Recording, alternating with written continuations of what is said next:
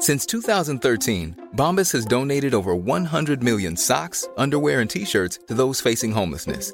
If we counted those on air, this ad would last over 1,157 days. But if we counted the time it takes to make a donation possible, it would take just a few clicks. Because every time you make a purchase, Bombas donates an item to someone who needs it. Go to bombas.com/ACAST and use code ACAST for 20% off your first purchase. That's bombas.com/ACAST, code ACAST. Even on a budget, quality is non-negotiable. That's why Quince is the place to score high-end essentials at 50 to 80% less than similar brands. Get your hands on buttery soft cashmere sweaters from just $60, Italian leather jackets, and so much more. And the best part about Quince, they exclusively partner with factories committed to safe, ethical, and responsible manufacturing. Elevate your style without the elevated price tag with Quince. Go to quince.com/upgrade for free shipping and 365-day returns. Having fun isn't hard when you've got a couple of Gary YouTubes to keep you company on a warm summer's afternoon. Hello everybody, how are you doing? A couple of Gary YouTubes here to do some Gary YouTubing. If you don't know what that is, by the way, it's when we do the basic bitch content all the YouTubers do, like KSI, Mr. Beast, the Sidemen. Yeah, I can't think of any more. All the good ones do this basic bitch content, and we're no better than them, so here we are. How are you doing, Gary? I'm not too bad. Gary, what was the having fun bit? What was that a reference to? It's from Arthur. Having fun isn't hard when you've got a library card. Oh, right, But only nerds do that, and we're not nerds here because we like wrestling. We're here to speak about a pipe dream. A halcyon time of wonderful, as Ronda Rousey put it, hand jobs and cupcakes. Yeah, that's what she said, yeah. Hand jobs and cupcakes in the form of WCPW. This is a WCPW tier list and not a Defiant tier list. We don't really know that much about Defiant, but we were there in the meat of WCPW. We were the meat of WCPW. We were, in many ways. The Sean Paul, the glue. We should go with the glue. Yeah. But just in case you haven't been here before, we're going to put some things in a tier ranging from the best down to lovely, lovely, lovely, down to all right, down to just about bearable, and you want to avoid that bin. This is strictly, as I said earlier, a WCPW tier list. So if you're wondering where the likes of Adam Cole, Bobby Fish, Jushin Thunder Liger, Jake Hager, Keith Lee, Kushida, Kyle O'Reilly, Young Bucks, Penta, Riddle, Seidel, Minoru Suzuki, Ray Phoenix, Rey Mysterio are, they were more either defiant or not properly involved in WCPW storylines, so they're not included in this year tier list. A lot of them were like one-off things, like special attractions around there and stuff like that. Obviously, we should mention as well, there's a lot of wrestlers that we can't or just don't really want to mention for various different reasons. You know what those reasons are. Are. Also, we should say they wanted to change the name to Defiant before we left. We should get that out there. Is that out there? Yes. Well, I don't know if it's out there or not, but yeah, it was a common misconception that just because of a coincidence in timing, that when we left, the name also changed, but actually that was already in the works before we left. Yes, so, it was. Yeah, it was. Because the owner wanted to be more like a proper indie company, not this standalone thing with weird things like YouTubers on it. So that's one rumour debunked. A second rumour debunked, we might as well go for it. Go on. YouTubers didn't run the thing, right? There was two bosses, a Dragon Eye Zoo, and they were the top of the tree, weren't they? Yeah, they were the top of the tree. We were kind of just... we were in the booking meetings. Well, I was for the first bit, and I didn't say anything, and didn't get invited back. I was, and then I didn't get invited back, and I think I know why I didn't get invited back into the booking meetings, but I don't know if I can say. Go on, why not? Because you want to make yourself world champion? Yeah. I wanted to really put myself over. No, it was because we did one episode once where there was a filming going on of Don't Tell the Bride at the same time. You know, on Don't Tell the Bride, they'll go like skydiving or they'll do weird activities. Yeah. And in that episode, it was wrestling, and it just happened that our wrestling show was in Newcastle. I think it was in Newcastle that night. And I'd heard rumblings of this in the office. So in the next booking meeting, they were like, any more questions? And I was like, yeah, what's with this Don't Tell the Bride thing? And then they all looked at each other and went, how do you know about that? I went, I just heard. And I was never invited back to that. Was my last booking meeting. So I don't know why. I don't know what, I know. Yeah. The mouth of the Northeast. Anyway, Sam, hit the intro, please.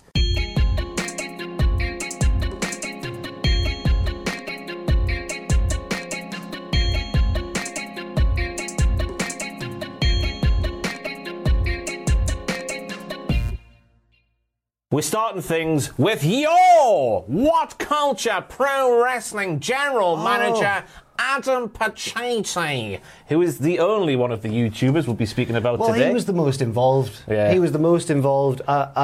He was consistently in storylines, and I don't think any of the rest of us really were enough. But you know what? And it's not just because we've known him for a long time. I thought he was pretty good at what I thought he was pretty good as well. We should say, by the way, we're going to deal with things like in terms of what every single person on the tier list did while in WCPW, how much a monumental effect they had. You could say it was within the kayfabe if you want. And to avoid any controversy as well, if we put somebody quite low down, doesn't mean that it's their fault necessarily. No. It could be how they were booked, how it was handled. But Adam did well. He did way better than I could have done. Do you want a potted history of Adam Pacitti in WCPW? Started off life as a wholesome babyface with a cardboard championship and a real championship that was way too small. The way too small title was put on a really massive hairy man, and then somehow the really small title was then made into a massive title. Yes. Power of magic and that. He had a hatred of Martin Kirby from early on for no good reason whatsoever, despite both men being wholesome baby faces in the early stages. I'm only Shades saying of that. Grey booking, though, was genius. Shades of... Oh, God, lovely. Lovely fantastic. terminology there. He cemented his turn to the dark side, did Adam Pacitti, your What Culture Pro Wrestling general manager, with the shove felt around the world when he pushed Martin Kirby off the ropes when he was undoubtedly going to hit, for the first time ever at that point, the Zoidberg elbow. Then, of course, he lost the general managership to Martin Kirby. Serves him right for being an arsehole, doesn't it, eh? Picking on just someone so wholesome as Martin Kirby. There was also the Swords of Essex and Bully Ray involved as well. Then, of course, we had the Parmesan era, which kicked off in Liverpool. Yes. And then he ended life in WCPW, as far as I was concerned, after being murdered through a table by Bully Ray. That's quite a lot. I can see why you've included him out of all of the, he's the only YouTuber you've included, but he did more than even I could remember. He literally was the Sean Paul for the early stages. He was the glue. Going around shaking hands and all sorts. Oh, yes. Not in a hand jobs and cupcakes kind of way. No. Just shaking hands with everyone. Welcome to the company. We all had to do a lot of handshaking. And nice, funny. It was always funny when a new wrestler would come in and assume that Adam was in fact in charge because he was the kayfabe general manager. Another common misconception: he wasn't actually the general manager, just an on-screen thing. They'd be DMing him for bookings and everything. But I think Adam really did well in every role, and even though that sounds like all similar sort of stuff, it wasn't. He started off as like your kind of William Regal down the middle GM who's not going to... He was more like Mr. Bingley or whatever he was off World of Sport. A bit like, you could tell, obviously, you're going to be nervous in no situation. I think when Adam was a babyface, you could sort of tell he was a little bit nervous. But when he turned heel, he's a natural heel. He's a real life heel. God damn it! Yeah, the shove of Kirby off the ropes, and then the glow sticks that everyone threw. Remember that promo when he had the T-shirt and somehow he lobbed it and it landed on the top rail of like the curtains everywhere. Magic, magic. He's got to go top tier, Annie. I know it sounds horrible, this right? Sounds like this sounds very biased. But you look at the storylines of when he was there, when we were there. He was at the centre of the biggest one. Yeah. I mean, he was doing so well that wrestlers wanted to come back and do more with him. Bubba Ray Dudley wanted to come back and carry on their storyline, I believe. He wanted to adopt him.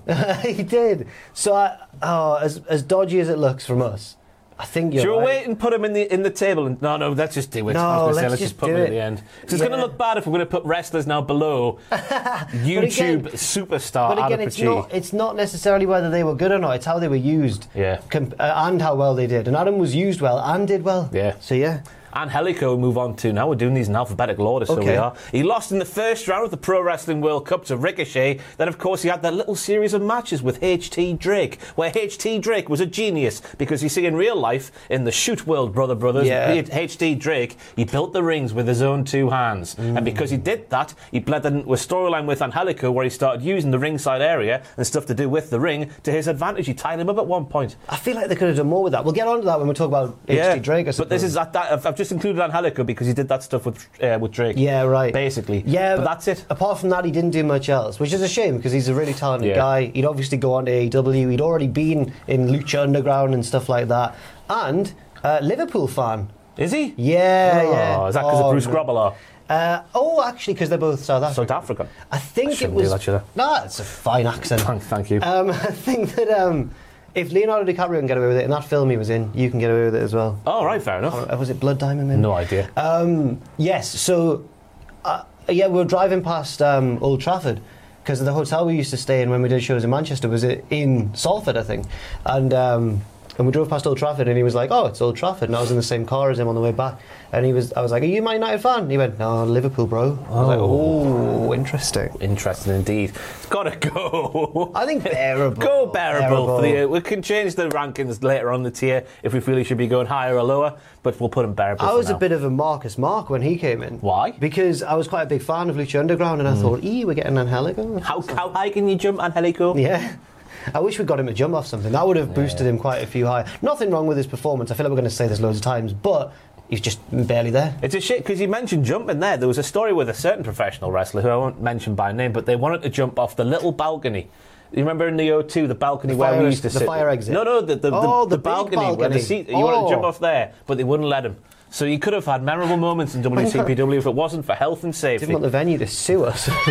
We're moving on now to Aaron Stevens, who you might have known as Damien Sandow, Damien Mizdow way back in the day. Of course, this was a signing that everyone was gagging for at the time because he just left the WWE in the May, I think it was the July, June sort of time when he arrived in WCPW. He was signed to much fanfare because of that, of course, those little 2 months that had passed. Yes. He had 2 matches in the promotion, but he was there for one big taping, so he was actually on the air for a month. So it felt like more than what I'm just about to speak about here. He defeated Doug Williams to become the #1 contender for Big Damo's WCPW Championship, but he lost to Big Damo in the next match inside of 10 minutes, and then he shot some stuff, some show reel inside the office, so he did. He did. His acting career, which obviously worked wonders for him. He was the first. But I think I hope I'm not exaggerating here, but I think he was surprised how good a reception he got. Like, I think we helped reignite his love for He's a wrestling. really humble guy. He was That's what I lovely. remember He was a lovely dealing guy. with him. I remember him being massive. Yeah. And being shocked at how massive he was. I do an interview with him, and I'm like barely on the screen. I'm like, oh, and I remember the reception for him because he was like the first WWE release that we'd got, and it was huge. And they were chanting Aaron Stevens, not Damien Sandow, which was nice as well. I think it's just the first sign that made people go, "Oh, these are money bags. These are money bags. These are just going to piss all the money away." But it got a big reception, of course, when he arrived, and he did some good stuff. I remember him being good fun. I can't remember much of the matches he had. That's the but I don't think that's why he's here. No. So now I'm thinking either lovely or all right. Oh, I don't think it's lovely. Lovely for the significance of it, though, the significance. But no, I think the fact that I went those two and you went, oh, right. I think that in what he did, I think it's on a similar level to Angelico, but I think the fanfare and the signing Boosts and the it. fact it was pulled off by the likes of Dragon Icy and the two bosses and whoever else was involved in the deal, that pushes it up to all right. Fair enough. There we go. We didn't sign Aaron Stevens. I had to just get that out there because there's still people to this. Do you get certain comments on, like, when we're doing pictures videos? Yeah. Oh, how can they do pictures videos for WWE when they burned their own company into the ground? I think it wasn't us. I think it's died down a bit since NXT UK came in and trashed the UK scene, but we used to get a lot of flack from the cooler promotions, fans of the cooler promotions, I should say. But yes. Bad Bones next up, Sam a stalwart. Driver's favourite wrestler in the And world. with good reason, because he was a stalwart of the mid-card in WCPW and the hardcore division. Sam kept on being like, oh, he could be the champion. He really wanted to push him. Really? Well, Sam loves foreign wrestling in any other country, doesn't he? Yeah. And in Germany, Bad Bones not WXW, the other promotion, the promotion Bad Bones is from, he was like the Triple H of that promotion. Really? He I was thought he was very, very good. Oh, he was very good. He was more well known in WCPW for his hardcore exploits against the likes of Rampage, where things got big and things got very naughty indeed. He lost to Penta El0M, as he was known back then, in the first round of the Pro Wrestling World Cup, which is a little downward thumbs there. A little bit. Little thumbs down. A little bit. But I've written down here, and I don't know if this sounds disrespectful or not, sort of like the hardcore Holly of the promotion in many respects. No, I get it. An ass kicker. Lower to mid-card, arse-kicking heel, no bollocks, put on a show every single time, never let you down. You That's need that. Bad Bones. You need that as well. Yeah. I've got two funny memories about Bad Bones. What? Oh, careful no, now. actually, one of them's not funny. One of them's just that he got busted wide open, and not many people did in WCPW. Hilarious. Yeah, that's a funny story. The second one involves him bleeding as well. We were shooting a promo backstage where I think him and like maybe Gabriel Kidd were getting into a confrontation, and they were like, all right then, and then they shoved each other, and Kidd shoved him. And I think it was Bad Bones there was like a nail jutting out of the door frame, and the back of his shiny head. It was such a shiny head as well. And then you watch the outtake, and he goes, "Oh, hang on." And then he takes it really more calm than I would have taken it. And then it's nice to see all these wrestlers who were just shouting at each other moments ago, being like, are you all right? But he was a nice guy, funny guy. Yeah, I like to be. I loved his accent. he was very, very sensual, really. He when you was spoke quite to a him. sensual man, yeah. Sensual healing. I reckon Lovely me. I reckon it'll be towards. I reckon it'll be towards the bottom of Lovely by the end of the tier. But I think for what he did and the role he was given, by the way, yeah. I think he knocked out the park. No bones about it. Come on now. Bad to the bone. Boners. Bea Priestley now. Herself and Nixon Newell like the Bret Hart and Shawn Michaels of the women's division in the early days. Mainly because they were the only two. Women. But that again wasn't our call. No. They had the series of gnarly matches which got gnarlier and gnarlier and gnarlier as they went on, which eventually culminated, I should say, with the last women's standing match where Bea was murdered with her head stuck in a chair by Nixon Newell. Yes. Nixon Newell, of course, became the first ever champion. Then we had the stuff with the Swords of Essex, and then the stuff with Ospreay, of course. She nicked the bloody championship belt, didn't she? She stole it? Oh. What? Oh. I can't remember this. Don't remember? No. Not a real thing, it's part of storyline. Yeah, but I can't remember that storyline. She nicked the women's championship. Oh. It wasn't hers, but she had it for a while. Was it Nixon Newell? I think so. Oh, you can't be do my doing research that. very well there. I thought she was an excellent heel, whether it was in terms of on her own or as part of the Swords of Essex. I thought she was really good in that role. I made a faux pas with Bea Priestley once. Steady on now. After the days of WCPW, I went to see her in Frontline Wrestling in London, in the East End, and I saw her after at the merch table, and I was like, "You all right?" And we had a little catch up, and I was like, "You're really good now," and the word "now" escaped my mouth. I tried to pull it back, and I was like, "You're," and she laughed. She took it really well. She was like, "No, yeah," and I was like, "No, it's just you were doing moves I've never seen you do before." And she was like, "Well, I've been in Japan. I've been learning all this stuff." Yeah. I was like, "Fair play." She is it's not even a disrespectful thing to say. It is how far she's come. Oh, she's so improved. Yeah. So improved. But bear in mind, in 2016, she had just turned 20 when WCPW really? would start. She's now 26. Bloody hell. She was born on March the 2nd. I'm giving away a lady's age. That's very rude of me. Sorry, everybody. But there you go. She was very, very young indeed. We all Wise were. beyond her years. We were all Skilled beyond so her young years. then, Ross. No, not really. Now where are you going to put her? All right. Yeah. Yeah. No, if we're putting Bad Bones, lovely. Oh, yeah, you're right. Do you reckon? Oh, do we move Bad Bones down? I might have gone a bit Sam Driver on that one. Well, if we move Bad Bones down, I want to put them at the top of All Right. Yeah. And then, do we put Bea in All Right as I'll well? put Bea in there as well. Because she really had a lot to do being one of the only two women in the division at the start. Yeah. I think that deserves a lot of credit. I reckon the mixed tag matches she had with Ospreay, I don't know how many she had off the They top were of a my lot head, of but they fun. were always very, They very were very good. Next up we move on to Big Damo, who of course was the first ever WCPW champion that eventually grew to fit the size of his massive big body. Yeah. Fantastic early memories of him being in WCPW before the warehouse thing even happened? Because when he came in the office to shoot some vignettes, there was a massive big posh tower in Gateshead where the old office used to be. I think they've moved now, haven't Yeah, I they, think to they've somewhere moved. else. But it was all these Santanders at the top of it, Oh, all yeah. these big banking firms and all these fancy people in suits. Yeah, I'm there in my Rampage brown T-shirt in the queue for me lunch, and all these big fancy corporations and companies around us. And then Big Damo had to shoot these things where he had to go down in the lift and then come back up, and that's when the scene would begin. Obviously, he ran into people in the suits and whatnot while he was in his wrestling attire, which is something I wish I could have seen with my own eyes. I know, I only saw him at the top of the lift, but I wish I'd seen the scenes in the lobby Yeah. with all these suited folk walking around and then a massive man Yeah. in his pants, Yeah. oiled up. He might have been the first wrestler who came to the office. It would have either been him or Rampage. Yeah. But, I think he's fantastic. Yeah. He was really good. First champion as well. First champion as well, obviously the big... Was it a double turn that happened on the first ever show? Punched me in the Oh face. my he did. God. And pile drived a ref. I'm surprised you've recovered here Yeah, in no. 2022. I did not know it was coming because I was meant to do a different thing and I stood in the wrong place. It was my first ever mistake. He was meant to launch me into the turnbuckles. Right. And I was meant to, clang into them and then fall Or do down. the Bret Hart bump in the turn? The Ric Flair, I was probably gonna. No, I was just meant to go bang and then fall down, but I was stood at the wrong angle, so he just went, and it looked really good, and I didn't know it was coming, but it didn't. Wrestlers are amazing. It just was a soft little thud like that. Yeah. I So couldn't early on, believe it. sorry, after becoming Jack's boyfriend, as I've written down here. Whoa! Not even that, was it? It was the other way around. He left you. He did. He left me, but there was a fight for my love, like Cheryl Cole would say, between him and Joe Hendry. He won that match. Then me and him went into the title match, and he won that one as well. Yeah. There we go. Turned on me. He defeated Aaron Stevens, unloaded obviously soon after becoming champion, then lost the titles to Connors. Well, not really. He lost it in a fatal four-way where Connors became the champion. Connors pinned Hendry. Yeah. Damo and Rampage were stacked on the ramp during stacked. Do you get it? I do. Because he did a big suplex and that, so he wasn't involved in the final fall. Career on the line, he lost to Alberto El Patron. Oh my word. He won't be on this tier list. No, he won't. In his final match in the company was against Kirby at True Legacy, where I think everyone realised, he's off to WWE. That was a lovely moment, because I remember he gave a promo afterwards with Kirby in the ring with him, and he was saying, oh yeah, I'll be off soon, and Kirby went, you going on holiday? I was like, yes. It's like Chicken Run. No, it was nice.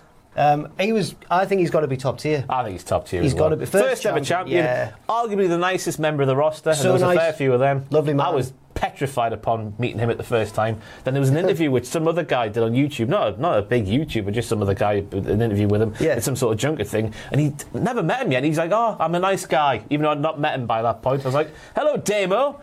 Thanks for calling me a nice guy. He was like, no problem. That's nice. He might have to.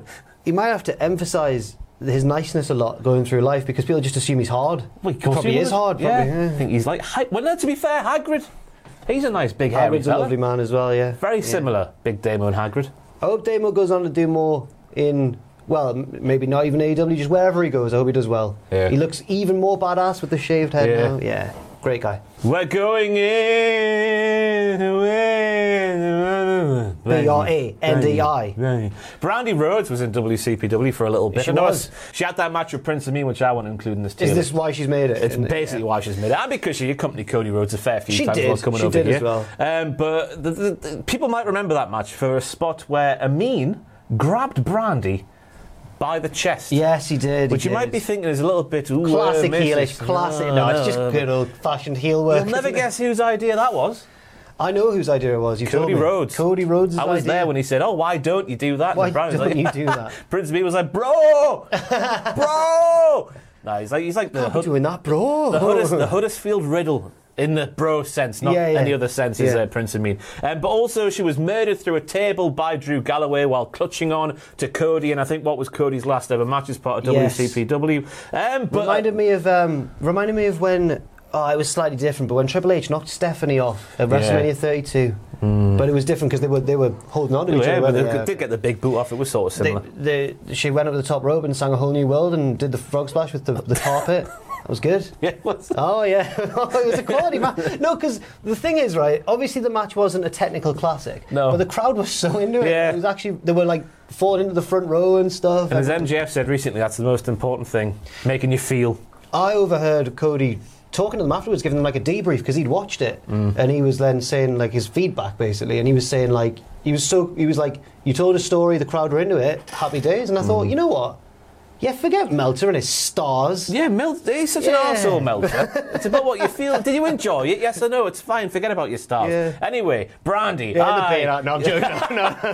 Variable. Got to be on it. Just. Well, she did so little. Yeah. You know, but she also came across a fair few times, so we can't not put her in. Yes, and that one match she had, even though it wasn't, as I say, a Tendon Classic, really fun match. Next up, we have Adam Paciotti's adopted father. We have Bully Ray, who was brought in by the nefarious Adam Pacitti to bolster the muscle. Who I am? Do you know who I am? Yes, we do, Bully Ray. Yes, we do. I don't know why I kept asking. He's that. like a door or a fridge or a bear. He's a massive blow. My first altercation, my first interaction with Bully Ray was walking down the corridor when he did that thing which I can't do with my mouth, where when you could try and get a dog to like sort of sit down and I can't do it.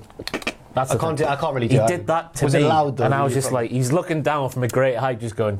Well, just saying hello. Like I was a little dog. Saying hello. Just I've never felt so emasculate in all my days. He was the wrestler with he's one of the wrestlers with the hardest handshake I've ever.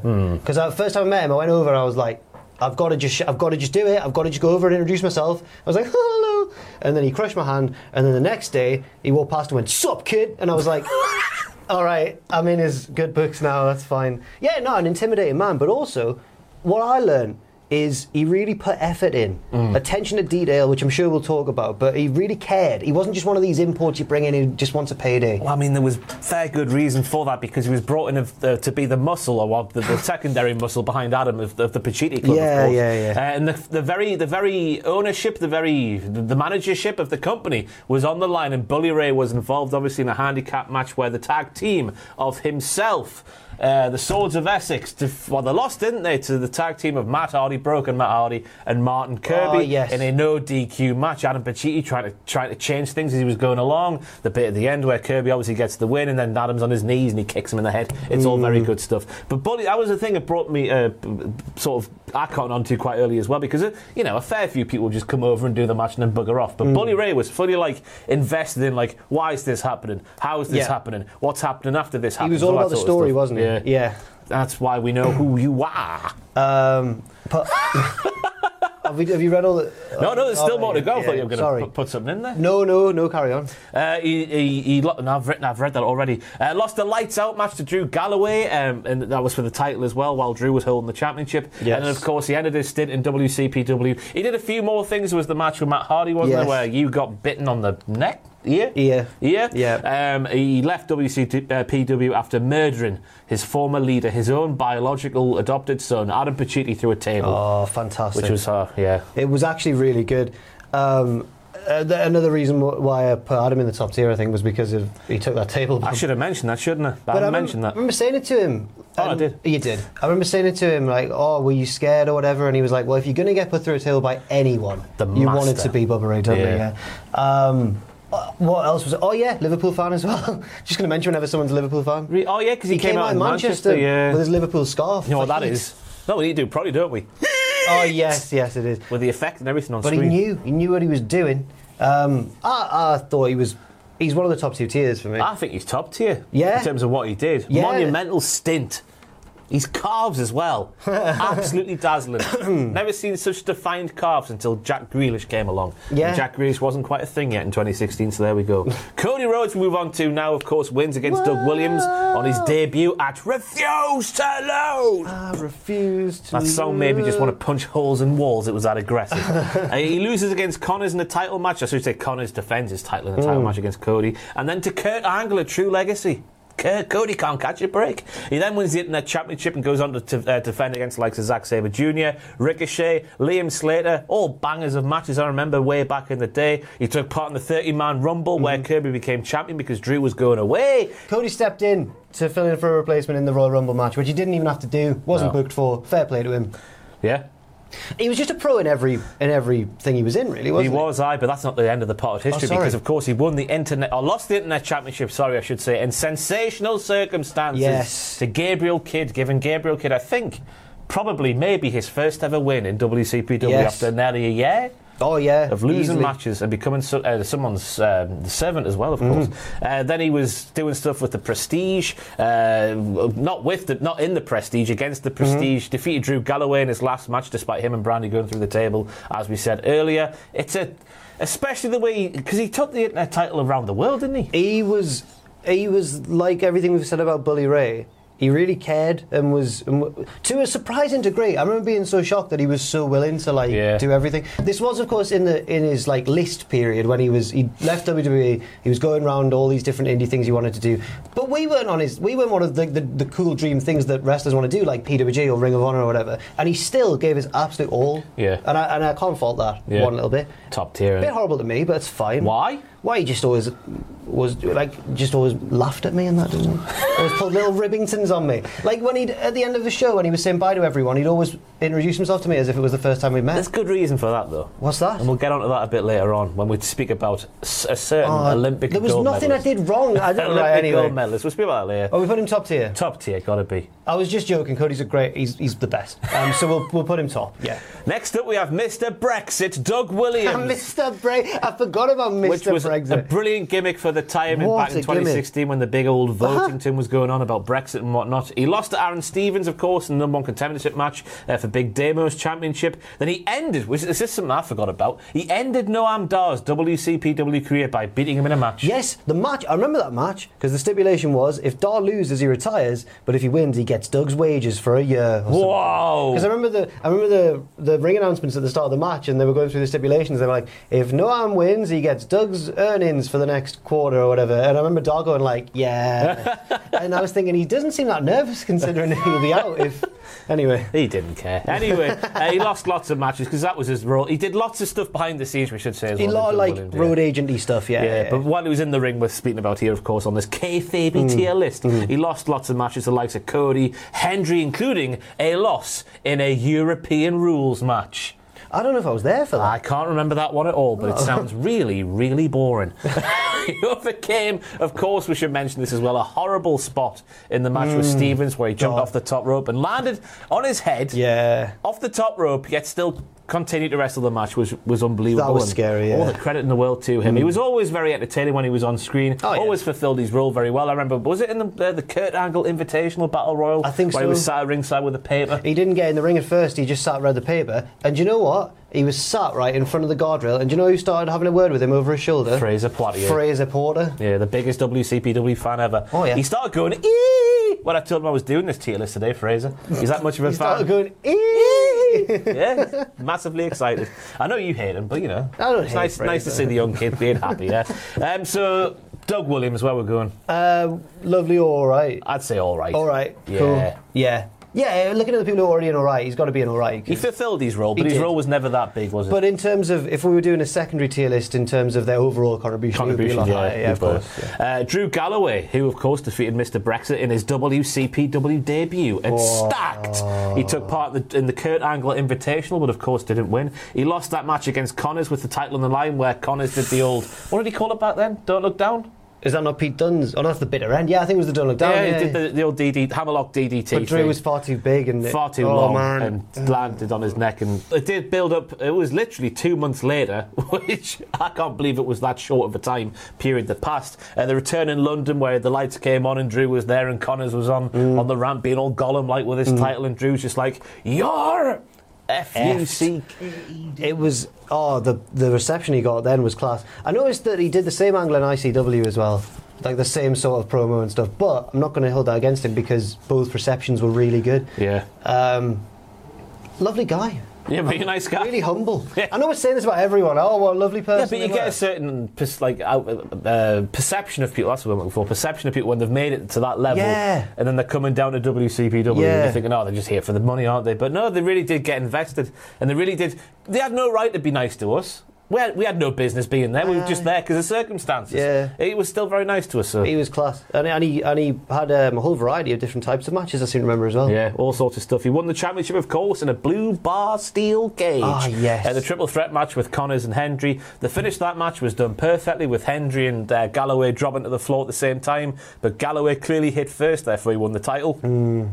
Excuse me. He defended it against Bully Ray in an ODQ match we mentioned earlier. Hendry a couple of times, including the one where Kirby was the special ref for True Destiny. I hate that theme tune. That one wasn't one of my favourites, no. Oh man, it used to play after every single video, so you had no choice but to hear the first bit. Destiny. Will Ospreay and Galloway had a fantastic match at Exit Wounds with Matt Striker. I thought he knocked out the park on commentary for that match there. Oh, yeah. What are you doing, kid? Yeah. You had the chance to win and you're dead. I'm doing Jim Ross. Is that while Drew's spinning him around in the DDT? Oh, yes. Is that when Ospreay was dressed as like Hitman for some reason? But his trousers didn't turn up. Is that what actually happened? I think it was. I thought that was just part of the look. I'm sure someone came up to me and was like, can you go and get him some trousers? And then apparently Ospreay was just like, it's fine, doesn't matter. All right, fair enough. Yeah, there we go. Rampage at State of Sorry, after that Ospreay match, Drew was, I remember walking past him backstage and he was absolutely buzzing because I think it was his first proper barn burner since he come back from his injury. And I remember him being like he just scored a goal. He was like, I was like, wow. It must feel good when you do something like that and get everyone going out there, going radio rental. Then we go to State of Emergency in Orlando, where Drew Galloway defeated Rampage to retain his WCPW championship, and then nothing happened. Until we went to NXT TakeOver Orlando that very evening, that same evening of State of Emergency, and I was sat next to you and Adam, and we looked at the big screen, and there was the WCPW champion, Drew Galloway. It's our champion on TakeOver. It was funny. The crazy thing was, he didn't tell a soul. I was sat in that locker room, right, talking to Drew Galloway about how hot it was for 20 minutes or so, he had his like documentary guy with him. I forget his name. Sorry, forgetting his name. But no mention of anything to anybody, and then he just rocks up to TakeOver. Obviously, keeping kayfabe alive, brother. And that, I can't blame him. Yeah, there he was. He went off to and he didn't just vacate the belt. He actually dropped it as well. So. He came back, and he did a couple of matches upon coming back, but he lost the championship as part of that big rumble where Kirby finally hit the Zoidberg elbow and got the big one. But again, it's much like Cody, really got invested in everything we were doing back then. But you say we were doing, I wasn't really involved. WCPW was doing, but there we go. He's top tier. Yeah. Oh yeah, he's definitely top tier. I'll put him. I can't put him. I'll put Adam at the back. We'll do that at the end. We'll do that. I know, but you're right. I'm just gonna make sure Adam's at the back because it looks really bad. I wish I'd done Adam last now. Because that visual of him being above all those looking down on that picture as well. Yeah. I've done a wrong thing there. Anyway, speaking from wrong to right, we now go to El Hijo de Dos Caras. Ross, now you said that people who didn't really have storylines weren't going to be on this list. True Destiny, he loses to Drago, but then Unloaded, he and Drago come together to become a tag team where they lose a match to Juventud Guerrera and Rey Fenix. It was dark. Do you hear that sentence there? Yeah, it was mad, yeah. To Juventud Guerrera and Rey Fenix in a dark match before a pay-per-view, right? And on one side of the ring, as you do at wrestling shows, there's a commentary table with all sorts of electronics. There was a computer, a couple of monitors. But this is obviously the dark match and no commentary was taking place. Before the match, all four lads, you got Drago. Am I saying that right? Is it Drago or Drago? I've always said Drago. But Drago, sure. whatever. Yeah. You got Drago, El Hijo de Dos Caras. You got Juventud Guerrera and Rey Fenix, that one from AEW. And they're all told, stay away from that big computer there, that big desk, those monitors. Don't do anything stay away from there. Yeah. We've got a big, long pay-per-view to do. We can't have anything happening to that stuff before we go on the air. Do what you want. Have a great match. Have a great time, but just stay away from the announce table, yeah. But the reason El Hijo de Dos Caras has been spoken about today in this video is because he wrote his name into professional wrestling folklore. Because for some reason, he either went over the top rope, he went through the ropes for an old tope suicida, but he went straight clattering into the table and almost ended no regrets before no regrets went on the air. It was so funny. Everyone was full of regrets. It was so funny, though. And he's not, when you hear that he's a luchador, if you've never seen him, he's not one of these little nippy lads. He's a big lad. He's a big, chunky boy. Crashing into our tech equipment. So for that, he's got to go above Cody Rhodes in the best tier. No, he's got to get in the pit. Gabriel Kidd, we now move on to. Why did we put him on this list just for that story? Oh man, it's a brilliant story. I think it's fantastic. It's Gabriel Kidd, of course, started off life in WCPW as a massive, dirty loser. He was a loser. He was a loser, so he was. He lost all of his matches, and he was a servant to Prince Amin, and Prince Amin made him wear King Ross t-shirts. So that made him even more of a loser. He then lost some more again, but he did have impressive outings in defeat against the likes of Zack Sabre Jr. And then there was a four-way ladder match where Ospreay made it was last-minute replacement, wasn't he? Oh my word! And he was amazing ran up one ladder and Oscutted him off the ladder. Yes. So Gabriel Kidd was a big part of that match as well. So there was some standout performances while he was getting the big L's in the loss column. He got some new theme music. He did, because his original theme music was god awful. Oh my god, it's the worst theme I've ever heard. Yeah, it was like a monotone, like horrible ringtone, wasn't it? Yeah. He then joined the Bullet Club, but they lost to the Prestige because, of course, they did. The Prestige were prestigious. They kicked him out after. Yeah, but he's the first ever British member, isn't he, of the Bullet Club? I believe so, and that was a really nice moment, genuinely, because it was in his hometown of Nottingham, and I think they needed one more member, and they were like, someone dropped out or something. They were like, who do we put in? And I remember the decision was made backstage. Give it to Gabe. He's from Nottingham. The hometown hero. Get him in. But then things turned around very quickly because out of nowhere, just about, Gabriel Kidd pins Cody Rhodes to become the internet champion in a triple threat match that also involved Joe Hendry. Was it No Regrets, wasn't it, that one? Or was it somewhere else? No, it was at the big No Regrets one, I think. And then he defends that against like Zack Sabre Jr., Zach Gibson, Charles Samuels, before he eventually goes on to lose the title to Zack Sabre Jr. after a 4-month reign. I think it's got to go towards the Toppington. I was going to say Lovely, because it's one of the better slow burn stories we did. Was it on purpose, though? Oh, I don't know. Obviously at the end it was, but did they set off at the start thing? And there's the end goal. For me, it's a classic Hangman-esque case of the chase being more exciting than the aftermath. Once he'd won the belt, I wasn't too invested personally, just in his... Nothing to do with Gabe's performances, which were great. Like B. Priestley, he was one of the more improved over the course of the whole thing, and now he's like fantastic, and hopefully he's doing all right and everything. Yeah. But I think it's Lovely for me just because of the last few months. I'll go with that. You sure? Yeah, buddy. Now we move on to HT Drake, ring builder, Prospect, legend. Yes. Started off life with consecutive losses before beating Drake, I've written down here. Oh. What sort of a monumental tosser am I? We'll never know who he beat. No idea who he beat. No. Should I have a quick look while you speak about Drake? You got a Drake story you could tell while I I've look not got any particular stories about Drake. Just want to put him over, Ross. Just want to let everyone know what a guy he is. You know what we should plug? The Go on. triple jump video, because he had a starring role in that. He did. He taught. Check out our sister channel, Triple Jump, who do video gaming content. They went to learn to wrestle because they do this thing called Prove It, where they play a game and then they try and do that in real life. They were doing a wrestling game. They went to Drake's wrestling school, Northern Grafter, which Ben accidentally called Northern Grifter. And Drake taught him how to wrestle. And you know what? It's really good. He nearly dies, but he's fine. Oh God, Ashton, he murdered him. Brain buster. Anyway, No, there's a crash, man. You'll never guess who, after we've just spoken about, Drake beat. Go on. Oh my God. Gabriel Kidd? Oh, it was Gabriel Kidd. Not Ashton, no. I thought you were going to say Jay Lethal because he was feuding with him at the start, but no. Oh yeah, Never they mind. had stuff with Jay Lethal as well. Then he joined Prospect, became a luchador, and was it Lost Perspectiva? Or Lost Prospector? Well, no, it was Lost Perspectiva, but I remember complaining, saying, no, it should be Lost Prospectiva, Yeah. or Lost Prospectivos, I was saying, because I did GCSE Spanish, right? And they said, no, shut up, Jack, it's Lost Perspectiva. And I was like, well, maybe this is why I'm not in the booking meetings anymore, I suppose. Because you were being logical. Yeah.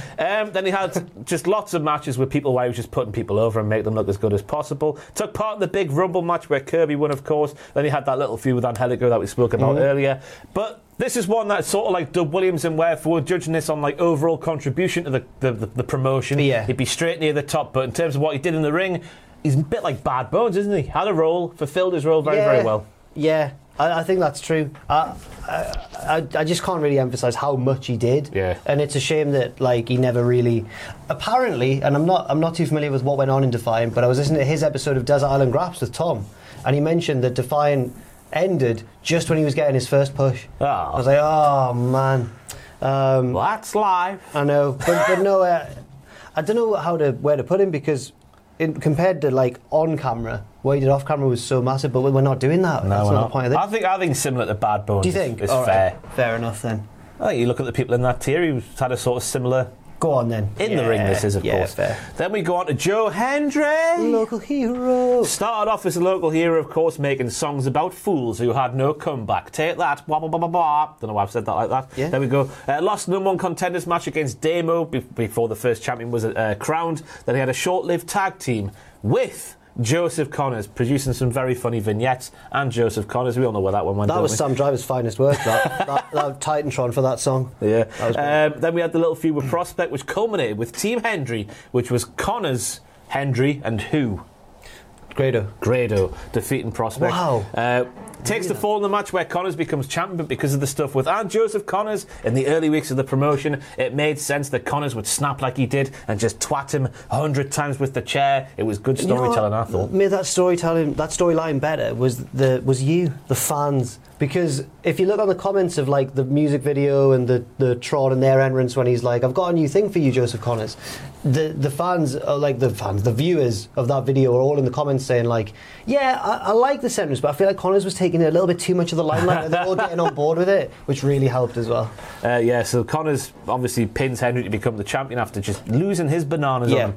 Then he wins the this is Joe Hendry we're speaking about now. He wins the Kurt Angle Invitational. I was scared watching that match because we knew we wanted Henry to win it, and he was doing lots of teasy.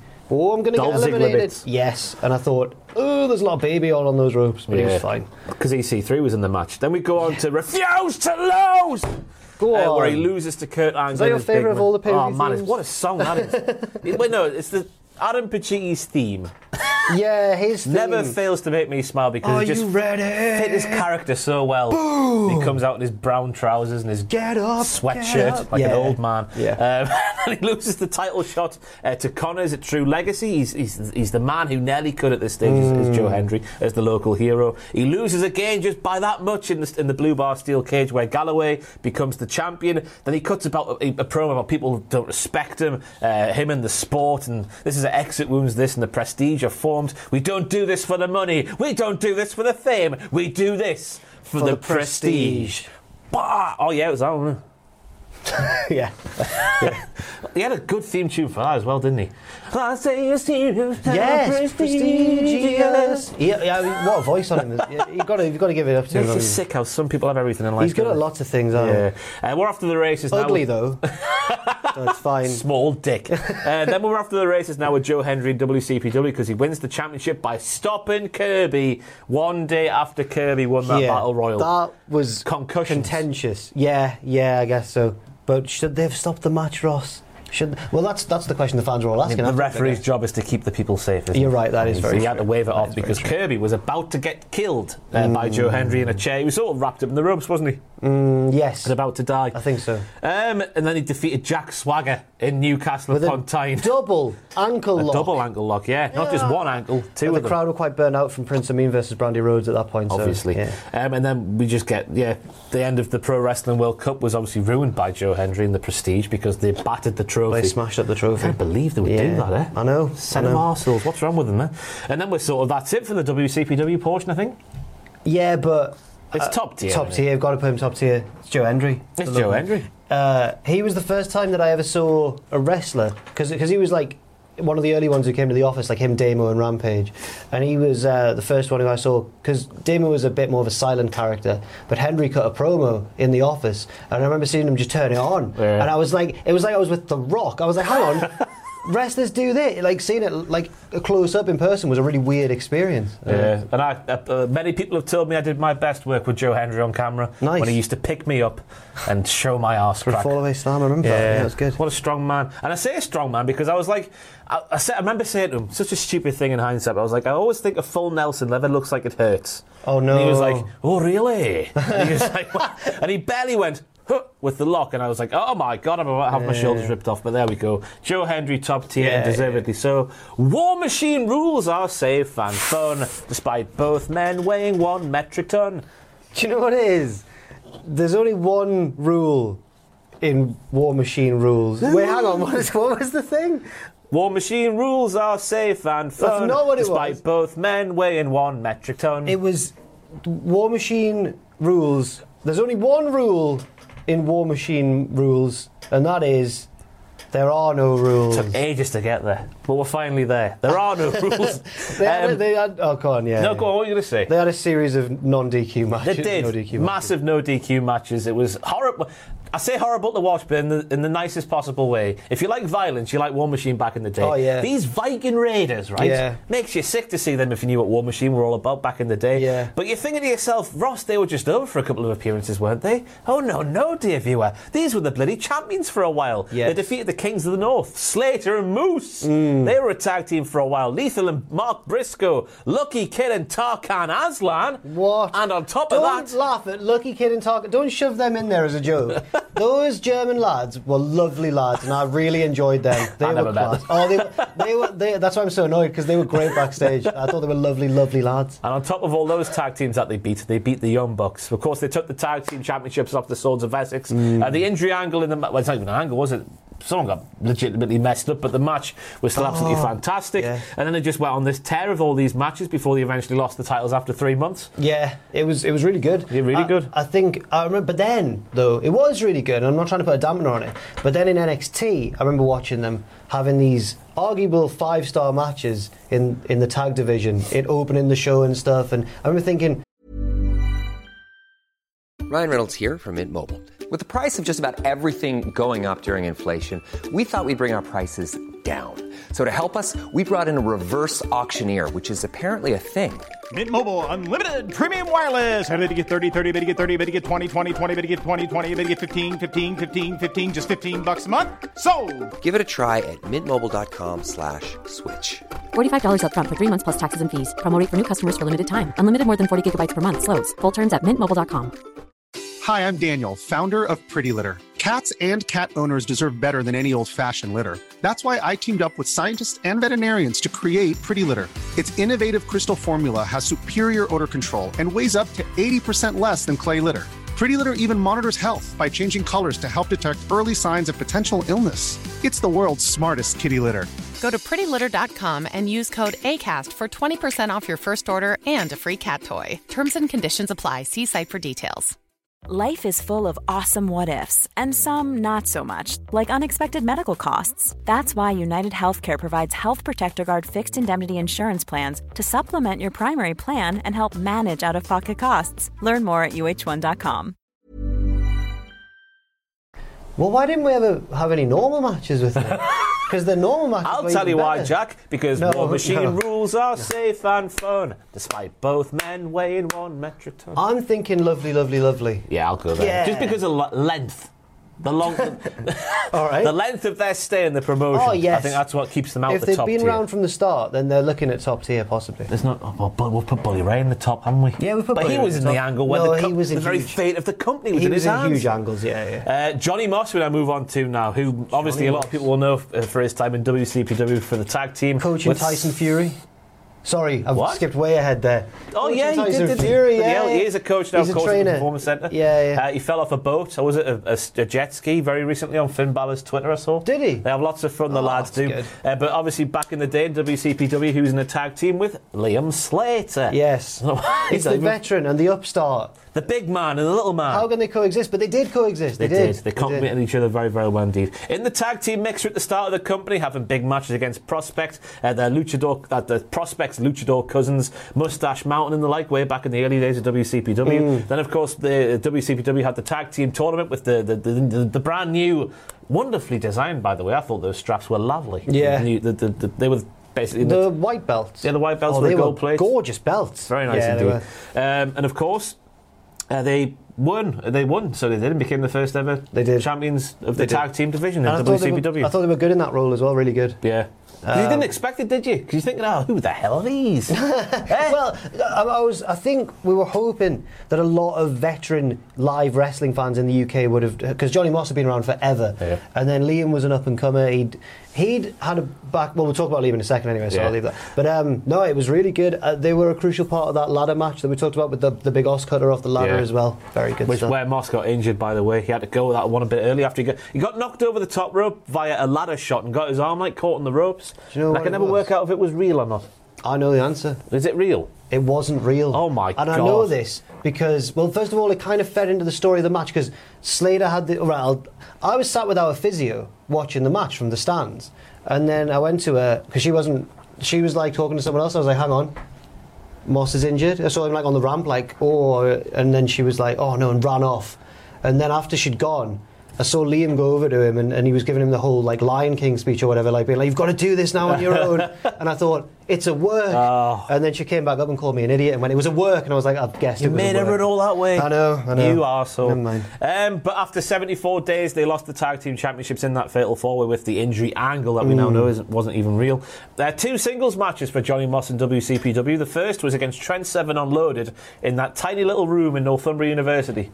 Yes. Remember? And they just chopped the bejesus out of each other. Yes, And that it was a great... gnarly Yeah, to watch. that was fantastic. And the second was it Refuse to Lose! I refuse to lose. Well, he lost to his tag team partner. Try to work out if that's hurting you there. Oh, well, I'm hard as out, mate. Right, fair enough. He lost to Liam Slater at Refuse to Lose 2017. Johnny Moss lost to Liam Slater. But I think Refuse to Lose is where they brought in Stu Bennett, didn't they? And Fair enough. This is after we were gone, but I thought I'd throw it in there. Fair because, enough. Yeah, you know what I mean. Yeah. So, Johnny Moss. Johnny Moss is lovely, lovely, lovely for me. Yeah. Yes.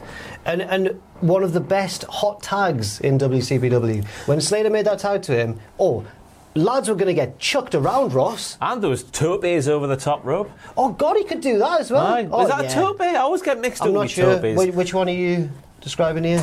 Two hands on the top rope. Oh, Feet over your head. Whee. Oh, I'm not sure. Is that a Toby Con Hilo? I'm not sure. Toby Con Hilo. I don't know. Liam Slater now. Just remember all the things I've just said about Johnny Moss there in the tag team, but also on top of that he had singles matches. Lost to Tyler Bate in what was a great little technical match. Defeated Zack Sabre Jr. Unloaded, so he did. Yep. They lost to Cody with the Internet Championship on the line, and of course the win over Johnny Moss at Refuse to Lose I at 2017. remember a charming bit of the end of that match with Cody Rhodes. Do you? Cody at the end is doing the gracious winner thing. He's like, give it up for this guy. Goes over and gives him the slow offer of a wrestling handshake. William Slater goes, no. too sweet, me. So cool. Fantastic. I hope it wasn't planned. I hope you just tried to make him laugh. Liam Slater is a fantastic, underrated wrestler in the UK scene. He's now getting his due because he's doing fantastic things in North Wrestling as well. I see him bloody on Twitter all the time. He gives it his all. He really does. I'm a big fan of Liam's. I think he's fantastic. Yeah. He was like, as we say, they complement each other very well because Moss was just the muscle, but then Liam would do all these like world of sport, little origami with humans. Yes. So I reckon a similar level. Got to be on it. I think so as well. I agree. If you had to put one above the other in that lovely, lovely tier, who are you putting above? Just for those singles matches, I'll put Liam ahead because he had the one with Tyler Bate. I'd forgotten until you mentioned there. It was like a world of sport match, like an 80s UK style. Yeah, very good. Joseph Connors. Top tier. I don't know why I've already. Go for it. Do you Why want to not? do your No, recap? It's top tier. You're just saying that he's one of the He's one of the 4 pillars of WCPW. The 4 heavenly pillars. He went from being the butt of the joke to Gollum with the title in very quick order indeed. Of course, he would, because that was the brilliant thing with the storytelling between him and Hendry and Connors snapping with the chair. But also, it was the shock of it because you're looking at that 4. You got Connors, you got Hendry, you got Rampage, you got Damo. Not many people are picking Connors. He would have been my last pick had I not been privy to the booking decisions. Defences against the likes of Galloway, where we mentioned with the horrible injury. Martin Kirby, Cody Rhodes, Joe Hendry. And of course, he loses the title in the Blue Bar Cage, where Galloway picks it up, fails to regain it in a 3-way with Galloway and Hendry once again. But then he sort of goes away because there was a weird trend at the start of WCPW, and I personally believe it was circumstantial. I don't think it was by design at all. Where WWE NXT UK kept signing every single champion in the early stages. Yeah, remember? Do you think it was on purpose? No, not at all. Oh, you think it was accidental? Circumstantial. Sorry, circumstantial, right, okay. Just a coinky people did talk about it though, didn't they, in the comments and that? I remember that, yeah. Anyway. In the bubble, aren't we? But then he makes the big return. I think they just landed a little favour, didn't they? Just we're struggling a bit here. We need a no, not a semi-final. We just need a UK representative in the Pro Wrestling World Cup. That return was one of my favourite pops in all of WCPW history. In terms of cultaholic canon pops, if that makes any sense, which one was it most similar to? A Bobby Lashley pop? And Linda McMahon pop? It felt a bit more urgent than a Bobby Lashley pop, because isn't the Bobby Lashley pop one where it's like, whoa! But Lashley wasn't coming out to fight, was he? He was just kind of sauntering his way to the ring, whereas Connors was there to batter folk. Yeah. So, I don't know what kind of pop it was. Yeah, the Linda McMahon pop. We'll go Linda McMahon. It was the Linda McMahon pop. Linda McMahon and Joseph Connors, 2 peas in a pod. Yeah. We got the semi-finals of the World Cup, so we did Joseph Connors. One more day. For losing to Kushida. I remember the angle they did on the little concert stage at the Macmillan event. Yes, in Nottingham. I was there. I saw it live. Was your heart beating? Yeah, it was. It was right. Okay, it wasn't the best part of their feud because Henry's there to introduce a band, right? But you'll never guess which band it is. Is it Hendry's band? It's not. It's the band that played Joseph Connors' theme tune. Shattered Skies? Why would you do that, Joe? Is it Shattered Skies? Why? Yeah, it is Shattered Skies. Oh, wow. They were lovely lads, by the way. How did I remember that? But you know what? I'm not a big metal boy, and they all laughed at me because I went, oh, you must be Sleeping with Sirens, which are like a huge metal band, apparently. And they went, no, we wish. Where's Shattered Skies? I was like, sorry, Shattered Skies. The song's called 15 Minutes, if you want to hear it, by Shattered Skies. So, anyway, Henry's introducing them and he goes, ladies and gentlemen, Shattered Sky, and then he gets clocked from behind by Joseph Connors, who beats him up.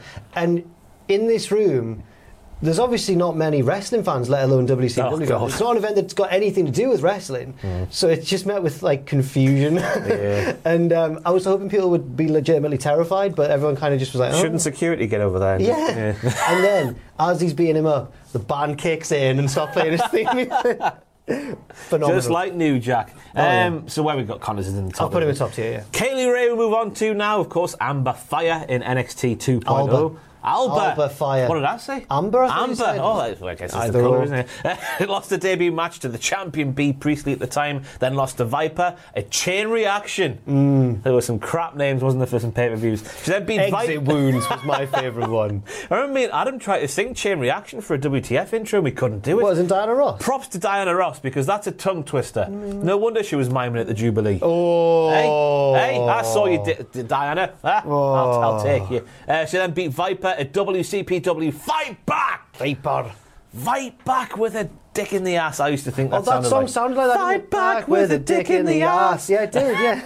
Built to destroy. She then beats Viper, who was standing in for B. Priestley, who was injured. Viper, of course, way back in the day. Doudrop, in case you don't know. Oh, in the WWE. she deserves better than Doudrop. I know she does. She was B. Priestley's muscle, her diesel, yeah, back in the day. She was. B was injured, so Viper stepped in for her, but then Kaylee Ray beat Viper to become the champion. Kaylee flipping Ray. Aye, she got involved with her crutch, so she did there, the old B. Priestley. Yeah. But I don't know where we go with this one. I'm not sure, because she was always popular, but she'd already made a name for herself in ICW. She was well known, but she wasn't as central a part, I don't think, as some others. But I think she probably deserves to be in All Right. I'll go All Right. Yeah. So if B. Priest is in there, I think Kaylee Ray being on a similar level is that's fair. That's enough. fair to say, yeah. Kurt Angle, who of course invented the Kurt Angle Invitational Rumble. He was sat there at home one night thinking, oh, I'd love to wrestle in the UK. Oh no, I don't have an opponent. Let me invent the Kurt Angle Invitational Rumble to get myself an opponent. Yeah, he invented that. He did, yes. Of course, at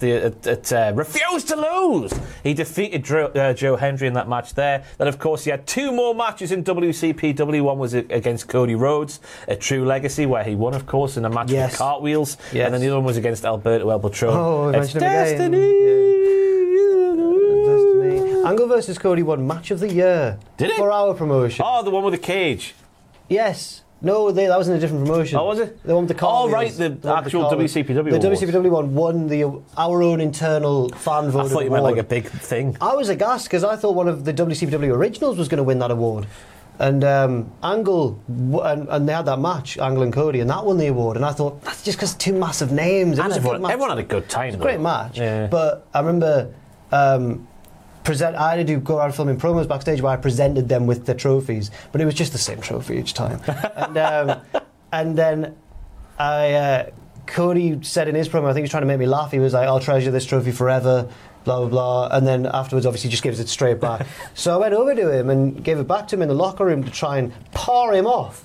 And I don't know if he took kindly to it. I don't know. Maybe we had like a feud. Maybe he did. No. This is the way we should mention why Cody Rhodes hates you, because there's a certain locker room happening with you and Kurt Angle. But Kurt Angle wasn't there. It wasn't like a fight or anything. Basically, I got put in an ankle. I got hit with a crossroads into an ankle lock. Yeah, so he did. But no, Kurt Angle had a seat in a locker room, which Jack sat in. And then when Kurt Angle came back in the locker room, Jack didn't stand up. I didn't know that was Kurt Angle's seat. I would have, if Kurt Angle had come over and gone, I won the Olympics with the broken freaking neck, and you move Kurt Angle, after wrestling for half an hour, came in crippled, his arm hanging off, he couldn't stand up straight, yet Jack didn't stand up. I don't even remember the incident. I don't remember Kurt being in the room. Because, obviously if a wrestler's exhausted in that, especially one who's been through as much as Kurt Angle, I'd like to think I would go, would you like my seat, Kurt? Well, I don't think you do in practice. Apparently I didn't, but I must have been like talking to someone or just not noticed. But what that story taught me, and then Cody made a joke of it on Twitter, and it was funny, right? It was. But why? It just showed me, it was an education in how easy it is to get heat. If Cody had been an actual arsehole, he could have actually had heat with me then, couldn't he? Well, I thought it was the bit where he dropped down Kurt and give me 20, where things got a bit too much. What? Well, you're right. Kurt, get down there. Give me 20. Chop, Kurt. You're my young boy, Kurt. You're my young lion. Luggage. I am Jack. But where are we now? We've got that. Oh, I Kurt Angle. Is he the best or is he lovely? I'd go lovely. I don't think he did as much as the likes of Cody, who came over. Not quite as central as Cody, your bullies, your Codys, your Drews. He was a proper attraction. But he was a good one. Yeah. He was a good one. And I enjoyed his match with Hendry especially. Yeah. That was great. Next up we have what in my opinion was the heart and the soul. Ross. WCPW. I've already put him in the top tier. Oh my God, he's jumped in there early. straight away. Bonked early. I don't know why. I do it every time, don't I? I always get dirty anyway. Yeah. A weird start to his WCPW career, this unnamed man. He had to lose. He lost a match and had to wear a dress because he lost that match. But then after that, we're off to the races because he lost more matches. But then he had that shocking win over Will Ospreay in the O2 Academy in Newcastle upon Tyne, which I went radio rental for in the crowd because this was my favourite superstar in the early days of WCPW. And also, Will Ospreay made that 10 times better because he got on the ramp and cut a promo about how underappreciated this man is and how good he is. It was like Rocky IV, Ross. I'll take your word for it, because I've still not seen it. Where Rocky goes to Russia and fights Ivan Drago, right? So Ospreay's Drago. No. Oh. Yes. Sorry. Osprey's Drago, Newcastle is Russia. Because everyone loves Osprey, right? And then Kirby's there, and he's Yorkshire. Very proudly Yorkshire. First Knopf, Yorkshire. And there's a small group, I've told this story before, there's a small group of fans from Yorkshire who are chanting for Kirby, but everyone else is like, let's go Osprey. And slowly as the match goes on, and he's kicking out of more and he's reversing stuff, because we all like him because he's funny, but it turns out Kirby's actually really good as well. He's doing all this stuff, and then he wins, and by the time he's won, like in Rocky IV, he's made Russia into Americans. They all love him, and Kirby made us all Yorkshiremen for one night only. There we go. Yes. That's a fitting description. That's, there. I think, my favourite match in WCW. Oh, yeah, big time. Yeah, it was close. Refused to lose, then go on to where, of course, he gets pushed off the rope by a lanky dickhead and then loses the match to Connors with the championship on the line. Yes. Then we go back to Osprey because we have a little series of matches, including that 2 out of 3 falls match, excuse me. I think I was in Nottingham, which I watched at ringside, but like on the ground level, from the, not the ring, back of the room, on the floor, right, not at ringside at all, Ross, you dickhead. And Osprey's on the top rope. Sorry, Kirby's on the top rope, and Osprey goes for this Hurricane Rana off the top rope, and I thought they were going to die. Oh, really? You know when you see something in person for the first time, and just the sheer height of what they were doing, and the moves, incredible stuff. Then we get on to obviously the 2-on-3 match where he becomes the WCPW general manager, and all the good stuff that happened in the office that fun day. Yeah, we shot a lot of stuff. Yeah, we shot a lot of stuff. We that built day. an armchair out of Pink magazines for him. That took a while. No one would buy them. Kirby Mania, of course, that was came. A cruel laugh from me. I was in that magazine. I've written So was articles. I, Then we go to Kirby Mania, of course, the pay-per-view he put on because he was the general manager. Pink balloons and everything. Yes. In a really, really cold building in Liverpool. I can't believe how cold that was. Liverpool Olympia. Yeah. Freezing. Then of course, I've mentioned down here as well the karaoke. Fans in gloves and hats. Sorry, the karaoke. Yeah, the karaoke where he took the show hostage basically and just said, I'm not going to go anywhere until we. What was it? Something to do with Adam, obviously, but. Yeah, Adam wasn't going to give him some sort of rematch maybe or something like that. So he handcuffed himself to the ring post and took over the show. And I remember being backstage and saying, what's going on at the minute in the ring? And they were like, oh, it's Kirby doing his karaoke bit. And I was like, oh, I'll come back in like 5 minutes because I needed to like sort something out. And 5 minutes passed. I was amazed how long that karaoke Living on a Prayer, I remember he did a fantastic rendition Yeah. I can't remember anything else, but there we go. And then he was in a 7-man elimination match at Bulletproof. Another fantastic That was the name there. Nottingham one. A couple more. I think. Was it? Or was it Manchester? Maybe Manchester. Delete was Nottingham, wasn't it? The Matt Hardy one. Fair. What do you like? Getting WCPW show names wrong. A couple more wins, then he wins the big one in that Royal Rumble match with the championship on the line. Finally hitting, for, I think, a Shootington for the first time ever in his career. He'd always missed the Zoidberg elbow. People roll out the way, but finally hits it and wins the big one. Then, of course, as we mentioned earlier, the next night he loses to Hendry via referee stoppage and drops the title. Loses again at Hendry Mania to Joe Hendry. Remember that Hendry Mania? I do remember Hendry Mania. I'd stopped going by this point. I wasn't at Hendry Mania, I don't think. Then he wins a Kiss My Arse match as well. So a lot of stuff happened with Martin Kirby. Straight in the top. If I was deciding who was at the top of the top, I would put Martin Kirby there. Right, but that's yeah, up to you at the sense. end of the video. Find out who gets there in a little tickle. Next up, we move on to Matt Hardy, who I am shocked he came to WCPW after people like this person here slandered the Delete Universe stuff on Impact back in the day. I was really immature Disgusting. and Disgusting. I just didn't know how to have fun with what I was watching in wrestling. He fought a kangaroo. What was not to like about fighting a kangaroo? In hindsight, yeah, totally. But I don't know what I was thinking. I wish I was on that couch that day. There you go. The debut match was at Delete WCPW, an event named after him, where he lost to Bully Ray in just under 8 minutes, which sounds really underwhelming when you've thrown the people over there. Made the event after him. Yeah, Sounds a bit weird. He did win them all back after with a little help from me. God, you made him look so strong. I did. No, he bit my ear with the fake blood and that. And just, if I had a personal ranking, I'd always have him in the top tier because he was so nice, even after I'd been so critical of him. And but I don't know if he's top because he was there for a short amount of time. He was, yeah. Obviously, if we're putting Bully Ray, maybe we do need to put Matt Hardy on top because he did some wonderful vignettes. I remember with Martin Kirby as well. He did a thing for WTF Moments as well, where I got to hug him. What a personal highlight that was in my life. Obviously, I mentioned that the promos with Kirby were wonderful as well. It was in the match that shaped the very future of the company. I remember thinking when he was cutting those promos with Kirby, is Martin a name that's crossed over to America? Because it sounded weird hearing Martin in an American. He used to say like Martin, didn't he? Oh yeah, no, he was doing his weird accents at the time. Martin. Yeah. But they were doing it on the streets of Newcastle in the night, and there's revellers around him everywhere. That's world famous. That's Matt Hardy from the Attitude Era there. I thought he'd get mobbed. The Mild Castle just down the road, and he's screaming, "Ah, Martin!" It was fantastic. I would put him in the top, me. You know? Go on then. If Bully Ray's in the top, let's move Bully Ray down with Matt Hardy. Nah, I think if you're putting Bully, you have to put Matt Hardy at the same level. There, yeah. Get in. What are you doing, Moose? Yeah. Oh, is that who's next? I didn't know what you were... Oh. It's the man who Moose. ruined... The man who ruined so many shows just by turning up. It's the man who lighted a fire between myself and Penny on Cultaholics YouTube channel. It's the man who lost more than he won in WCPW. 2 wins and 4 defeats. The man who teamed with Liam Slater in a losing effort against War Machine for the Tag Team Championships. But most importantly, it's the man who ruined every single show he was at because everybody just did that all night long. Moose. For everything. For near falls, for the ref count to 10, for a count out. For everything, the Moose chant from the you need to put him on later on in the show. Yeah. Otherwise, and not advertise him. Yeah, not advertise him. He did come out unadvertised once. He just turned up, didn't he? Because he was in the area or something. I think he had a layover, or he was flying back from somewhere, and he was in Manchester for a couple of days. So he just came to our show, not in the crowd, like backstage. He wasn't just watching.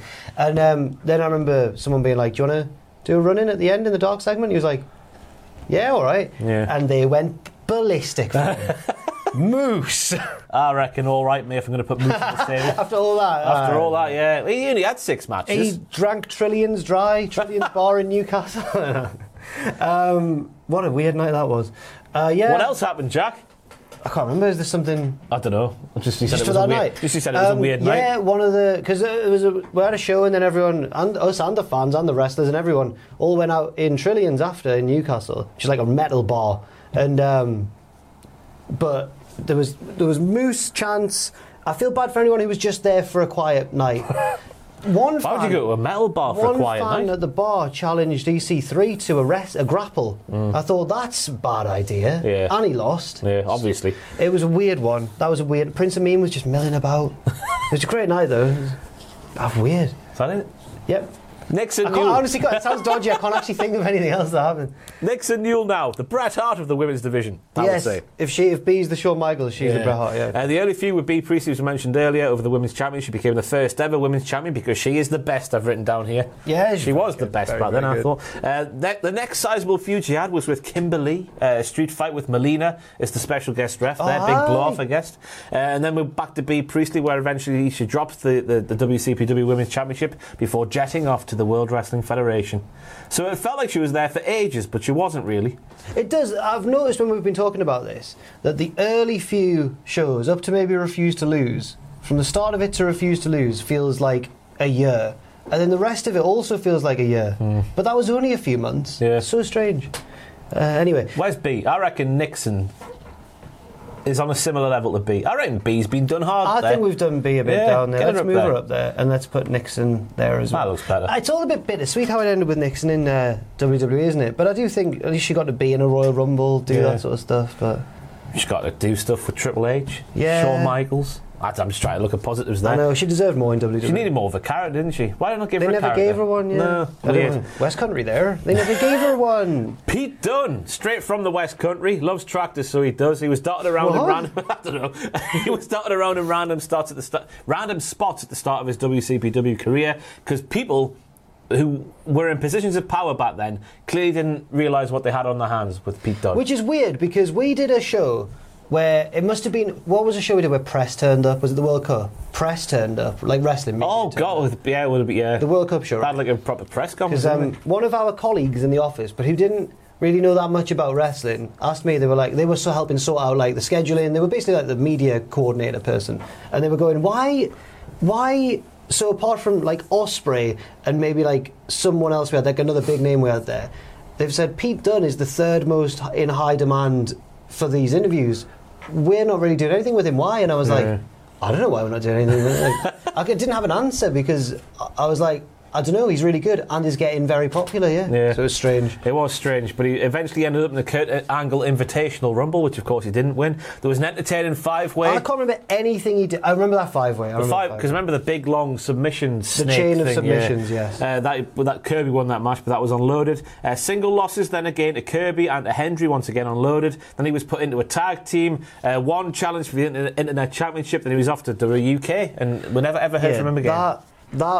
He is perhaps the weirdest booking we've ever done for anyone. The most underutilised, I would say, by a country mile. I was going to put him in Bearable, but I don't know if I've got the balls to do it. How old is he now? Because I want to know this, right? How old was he in 2016? And he was already that good, or that advanced. He's 28 now, so he was like 23, 22, 23. Right.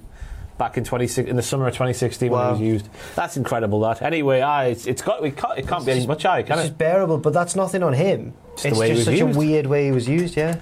Now, anything that is anything but bearable is Prince Amin, who got himself a servant early in WCPW in the form of Gabriel Kidd, but also because Prince Amin was good at the wrestling and really rich as well, right? Right. And he also really liked my old thing from back in the day, because he used to wear T-shirts out to the ring. He would wear your T-shirts all the time. I just didn't want to be a part of the show. No, they were loving it. They were. Then himself and Gabriel Kidd went from, Prince Amin was obviously a very bad baddie. But then, and Gabriel Kidd was like a very good goodie. But then they both turned into very good goodies, and everyone loved them. Didn't it? They gained each other's respect. Also, because Prince Amin is just so bloody entertaining, he just turned himself babyface. Yeah, essentially. Basically, like, you can't hate him, and if you know him in person as well, he's every bit as lovely. He's not a lovely character. Obviously, I shouldn't compare him to his character. He's a lovely, hilarious man. Yeah. Pulled a rib on me when we first met. How? We'd got. You remember the bake on the Biker Roundabout. The bake on Biker Roundabout. No, I don't. It's like they do. Like the restaurant. Yeah. Curries and stuff. It's delicious. We got all them in for the lads after the Tabins once. One of the really early Tabins. And Amin's like sat there like with some rice and stuff, but he's kind of just picking out of his hands. I was like, mate, I'll go and get you a knife and fork if you want. There's some over there. And he was like, well, that's racist. This is my culture. And I was like, I'm so sorry. And then he went, no, I'm just messing with you. I was like, no.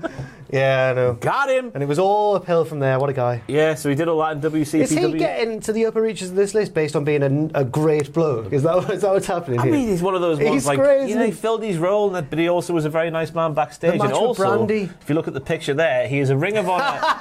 Whoa, what a Ring of Honor television champion, and is it an IWGP? What it was the junior heavyweight. It was Kushida's, I think. It was Kushida's. Oh no, it's Prince Amin's. Oh, sorry, Prince Amin's. He was holding those championships junior at the same heavyweight time, belt. Yeah. So he went on to bigger and better things, obviously, after his stint in WCPW. But he's got to go. Lovely. Yeah. I'm putting him lovely.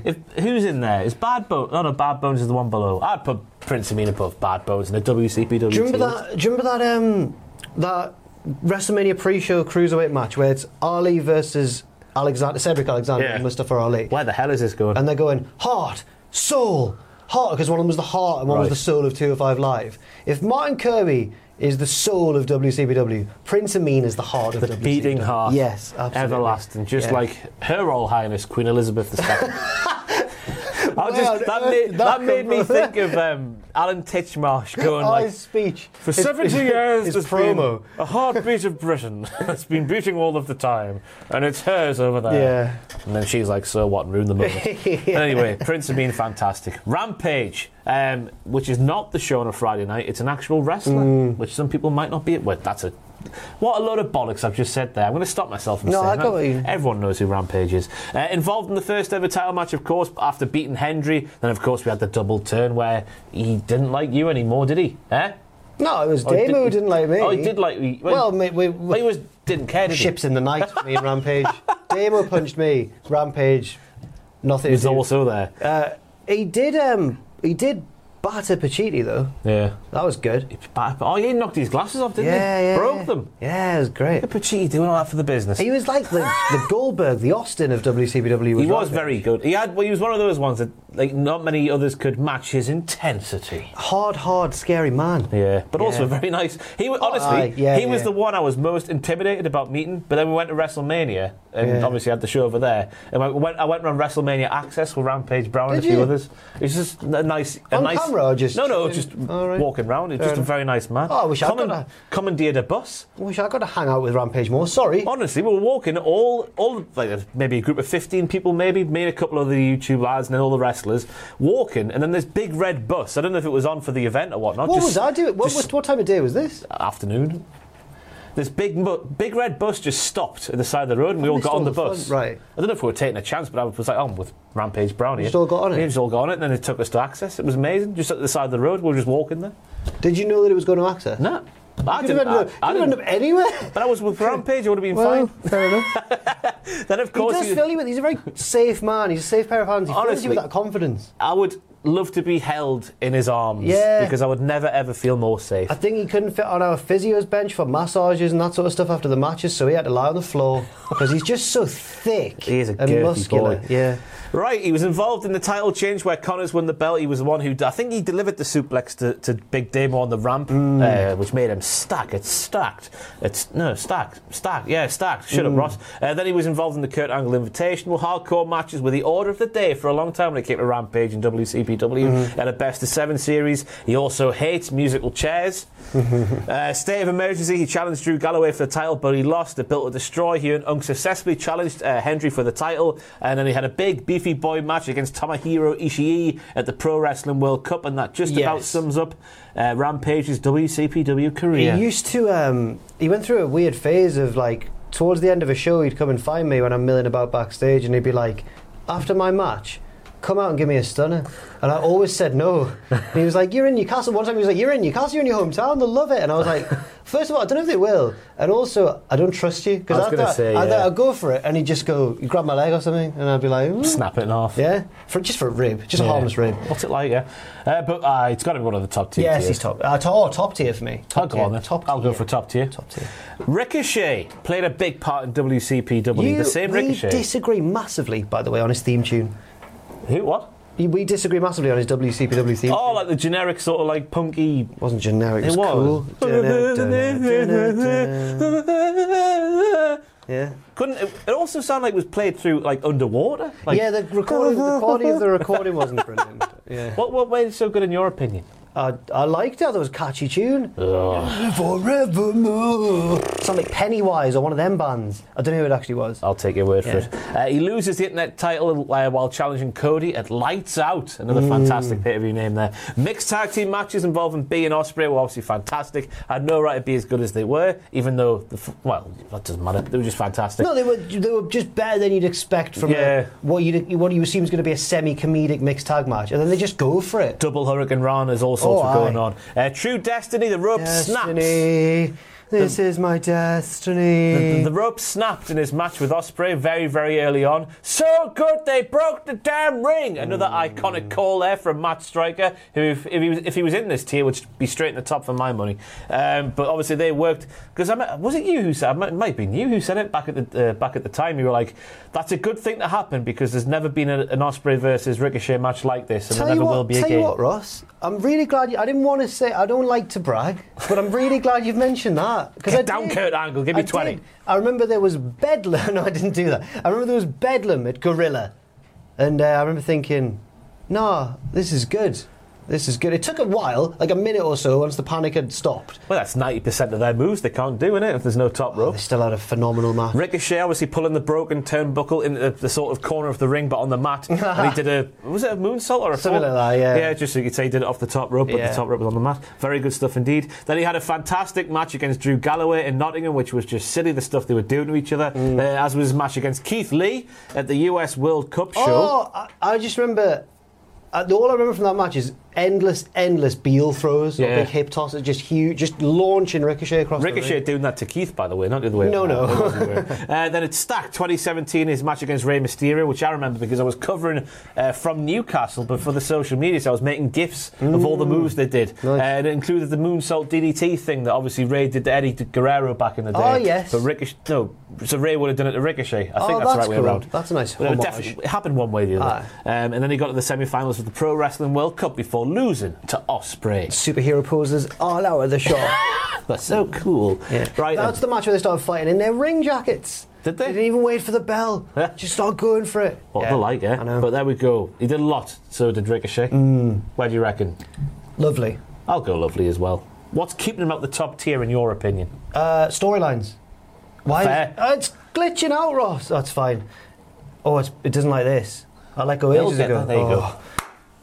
Yeah, I don't know why I clapped there. Just clapped for no reason whatsoever. Next up, we have a hip-hop and happening tag team, a father and son tag team known as Mustache Mountain. Of course, Tyler Bate, and Trent Seven. They only had 4 matches as a tag team in WCPW, which was a shock to me. And what was even more of a shock there, Jack the Jobber, is that they lost 3 of those matches. I'm very surprised. The one that I remember most was the one with Moss and Slater, I think, which was a hellacious match. Hellacious. Yes. Hellacious. The only win came in a 3-way elimination match, which took place on Loaded. Of course, they lost, as Jack just said, in the first round of the tag team title tournament to the eventual winners, Moss and Slater. Trent had 1 singles match in WCPW, which was the big choppy PP match, as we mentioned earlier, with Johnny Moss in the small room in Northumbria University. And Tyler Bate had 1 singles match, which was the technical wizardry thingy against Liam Slater. Yes. I've done the thing again where I've written Tyler had a match against Tyler. I should weigh up a bit more, shouldn't I? But it was against Liam Slater, and it was fantastic. Yes. And I thought they did a lot more in WCPW than they actually did do. Me too, but everything they did was really good. So I don't know whether it's... For me, it's... At first I thought, when you said they'd only had like 4 tag matches, I thought, well, then it's alright category. But do they get pushed up because of the quality? I'll go bottom of Lovely. Bottom of Lovely. Because they were great when they were in there. And we should say that time was cut short by NXT UK. And also, at the time, they came in like they were a proper established tag team, but not a lot of our audience had heard of them compared to places like In Progress and places where they'd started to really build a brand. But here it was like they were really winning over an unfamiliar crowd, and they did it every night. Really good stuff. Really good, Speaking of really good, we now have Viper, who maybe didn't hit the heights that she probably could have while as a part of WCPW, because basically, as we mentioned earlier, she was the diesel to B. Priestley Shawn Michaels. She was the muscle behind the snaky, cowardly chicken poo champion. Yes. Chain Reaction, fantastic pay-per-view name again. She beats Kaylee Ray. Bulletproof, she beats Lana Austin. She's in the 30-man Rumble where Kirby wins the big one. Yes, Viper was in that match as well. At Henry Maynard, she defeats Session Moth Martina. At Fight Back with a dick in the ass, she loses to Kaylee Ray before losing again at Built to Destroy, when she cost the injured B her title by stepping in for her and losing, of course, to Kaylee Ray. Yes. And then, of course, she closed out her time in WCPW with a loss to B. Priestley, bringing things full circle in some way. Kind of the opposite of Mustache Mountain there, because I didn't realise she'd actually done quite as much as she had done. Maybe because it came more towards the end, which, as we've said earlier in the video, seemed to be a lot quicker than the start did. Yeah. So I don't know where to put her then. I would go... you know what I would say? I would say underutilised, therefore just about bearable. In the way that she was used, just about bearable. Similar to your Angelico's, your Pete Dunne's. Didn't really get to see the best of what she could offer. Yes, I'd agree with that. I'd agree. Unfortunately, I don't think she's managed to get that in WWE either. I saw a tweet, it was yesterday, was it the 14th of June, it is 1 year of her on the main roster. She's been there for a year now. And I cannot believe a year goes that quickly. She is fantastic when she's allowed to do what she's good at. Yeah. ICW basically is where she was good. Basically, yeah. But hopefully she gets there in the WWE. Yeah. But now we have a man who could be in the top tier, could be in Lovely, could be in the bin. Who knows what might happen? It depends how Jack the Jobber's feeling about Will Ospreay. He's going straight in the top for you, isn't he? Yeah, but... Because you love him, don't you? You bloody love him. Not just that, though, right? He is a fantastic wrestler, and I'm a big fan of his work. But I think he was really versatile for us. Yeah. And despite being one of the hottest acts in the wrestling world at the time, he did some tag team division stuff. He did all kinds of stuff. He wrestled with loads of different people. Wasn't afraid to take a loss, like the one against Kirby that we mentioned. So I'm sure you'll mention all this. Here is summary. the potted history of Will Ospreay and WCPW. He arrived, obviously, as the best of the Super Juniors in that there 2016, the summer of 2016, as a baby face. Hard to imagine now in 2022 that he was a valiant baby face in the world of professional wrestling. He started off with a couple of wins. Then, of course, he had that shock defeat to Martin Kirby on Loaded, as Jack just mentioned, with the wonderful promo putting over Martin Kirby. Then he had the little series of matches with Kirby, including that 2 out of 3 falls thing with the massive Hurricane Rana off the top rope that we mentioned earlier at Delete WCPW. Then we move into the sort of the Swords of Essex Pacitti Club era of Will Ospreay, where he turns heel and he's aligned with B. Priestley, and he's got the stuff with B and Trevor and the mixed tag team matches and whatnot. All fantastic stuff. He won the tag team titles as when he was the last minute replacement in the ladder match as part of the Swords of Essex. Then he went, that tag team of the Swords of Essex went on to defeat the team of Galloway and Kirby on Loaded with the titles on the line, which a match I can't remember at all. Galloway and Kirby being on the same team. Wait, was that not the match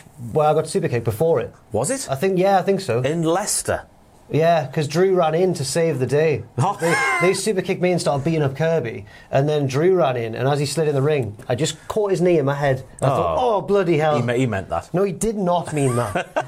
Then we had the fantastic matches for Ospreay, of course, back in singles action against Galloway for the title. Exit Wounds, Matt Striker being fantastic on commentary. Eventually the Swords would lose the tag team titles to War Machine, and then obviously we move on into the Pro Wrestling World Cup, where Ospreay got to the final, doing it for the England, bringing it home and all that sort of bollocks, before he lost to Kushida in the final. Bringing it home and lost to Kushida in the final. Which is weird, because at the time Kushida was kind of the favourite because he was higher in the New Japan pecking order than Will Ospreay. But if you look at it these days now, imagine if they had that same match again. I mean, jacket time far supersedes anything the United Empire have done, for goodness sake.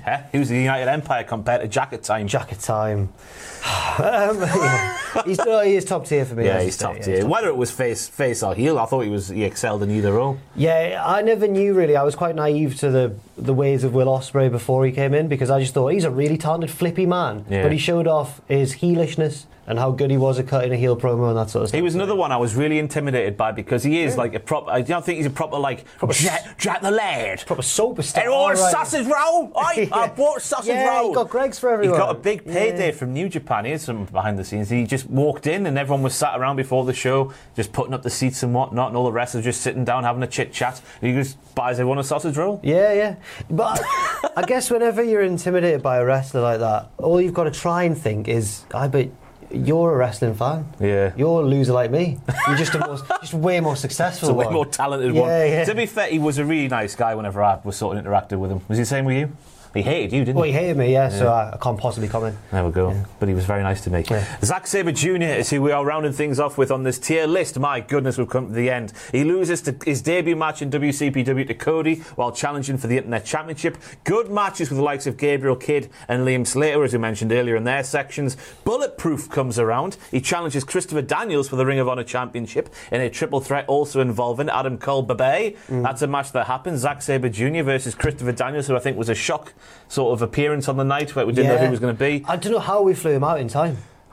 Catapult. Yeah. It got a great reception, though. Yeah. And then he lost to Kidd in the match for Kidd's Internet Championship at the time. Got the quarterfinals of the Pro Wrestling World Cup before eventually getting his own back on Gabriel Kidd and taking the Internet title off of him. And that's just about everything Zack Sabre Jr. did in WCPW. Anything about Zack Sabre Jr.? Ross, this sounds mad, right? It sounds crazy.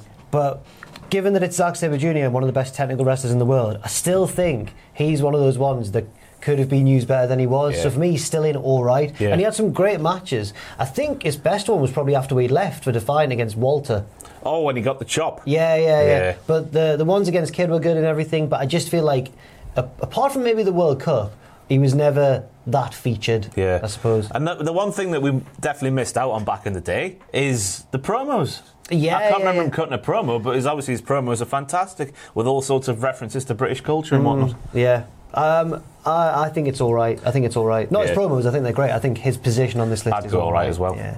Now we've come to the end there. Now we need to go work our way up from bottom to top and work out if we need to move anyone up or anyone down. El Hijo He's got to stay in the bin. He's staying in the bin. Angelico, I reckon, stays where he is. Pete Dunne underutilised. Brandy did a little bit here and there. Viper underutilised. I think they're fine in there. And it's none of their faults, really. No. It was just the way it was used. Yeah. The way they were used. Then we've got Bad Bones, we've got HD Drake, we've got Aaron Stevens, we've got Moose, we've got Doug Williams, we've got Kaylee Ray and Zack Sabre Jr. in all right tier. I think they're fine in there. Lovely. We've got War Machine, we've got Ricochet, we've got Kurt Angle, we've got Gabriel Kidd, we've got Liam Slater, we've got Johnny Moss, we've got Nixon Newell, we've got B. Priestley, we've got The Good Prince, and we have Mustache Mountain. All valid contenders I think so. for a lovely spot. And now might move up in the top tier, but in our hearts anyway. And now we get to the bit where the pressure's on Jack the Jobber, because we must work out who is the best of the best, who was the best ever superstar in the history of WCPW. Some might call the result of this a huge scoop. Yeah. Cody Rhodes, did his WCPW run supersede that there of Big Damo? That's a really hard one just to start off with there. I'm struggling. What do you think? I think Cody's was just because he was around longer, wasn't he? He was, to be fair. But Damo pushes him close for me. Yeah. Kirby over Rhodes. Yeah. This is a big one. Connors over Kirby. Get out of the way. There we go. Sorry. Connors of Kirby. They were intertwined a lot as well. Yes, they were. They're like two sides of the same coin. The heel and the face were, the hero and the villain. I'll still stick with Kirby. I'll stick with Kirby as well if I was up there.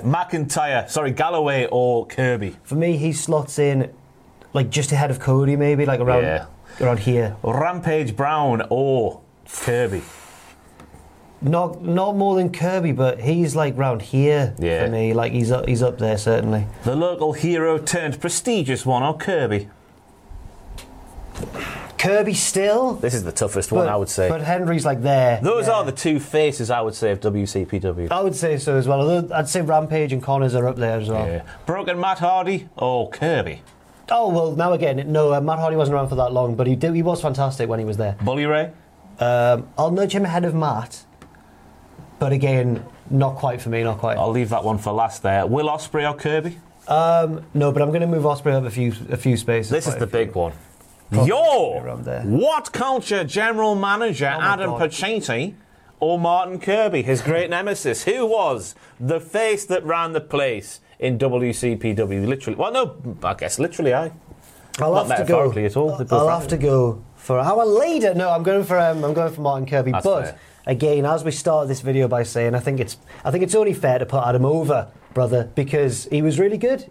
I mean, who would have thought? Who would have thought? But he was really good. Such a shrinking violet, that man, isn't he? But there we go. That is our ranking for all the WCPW roster members that we can talk about. Let us know what you feel in the comments down below. I don't feel like words are coming out my mouth right. Let us know how you feel about what we've done here in the comments down below. Do you know what? I want to shout out someone who, unfortunately, was just intertwined with too many. There was just too many people that we hadn't mentioned. We couldn't squeeze him in because he didn't do anything on it as a single superstar, and that's Lucas Archer. Oh yeah, Lucas Archer. I should mention Lucas Archer as well. A lovely lad. Played his role in getting the prospect to the prospect. I'm going the Judgment Day. The prospect to Orlando with the kid and whatnot. Absolutely. Fantastic. Anyway, there you go. Let us know how much you disagree with everything we've said here today. We make sure to read every single one of them and cry about them all night long. Jack, any closing remarks? No, just what a strange time it was. It was a strange time. Thank you for having me. Thank you for being here. I've been Ross. I've been Gary YouTube. That's what we do in these ones, isn't it? He's been Gary YouTube as well. Thank you for joining us for this Gary YouTubing, and we'll see you next time when we do something like this again. Goodbye. Hi, this is Craig Robinson from Ways to Win, and support for this podcast comes from Invesco QQQ. The future isn't scary. Not realizing its potential, however, could be. Just like on the recruiting trail, I've seen potential come in many forms as a coach. Learn more at Invesco.com/QQQ. Let's rethink possibility. Invesco Distributors, Inc. Planning for your next trip? Elevate your travel style with Quince. Quince has all the jet-setting essentials you'll want for your next getaway, like European linen, premium luggage options, buttery soft Italian leather bags, and so much more. And is all priced at 50 to 80% less than similar brands. Plus, Quince only works with factories that use safe and ethical manufacturing practices.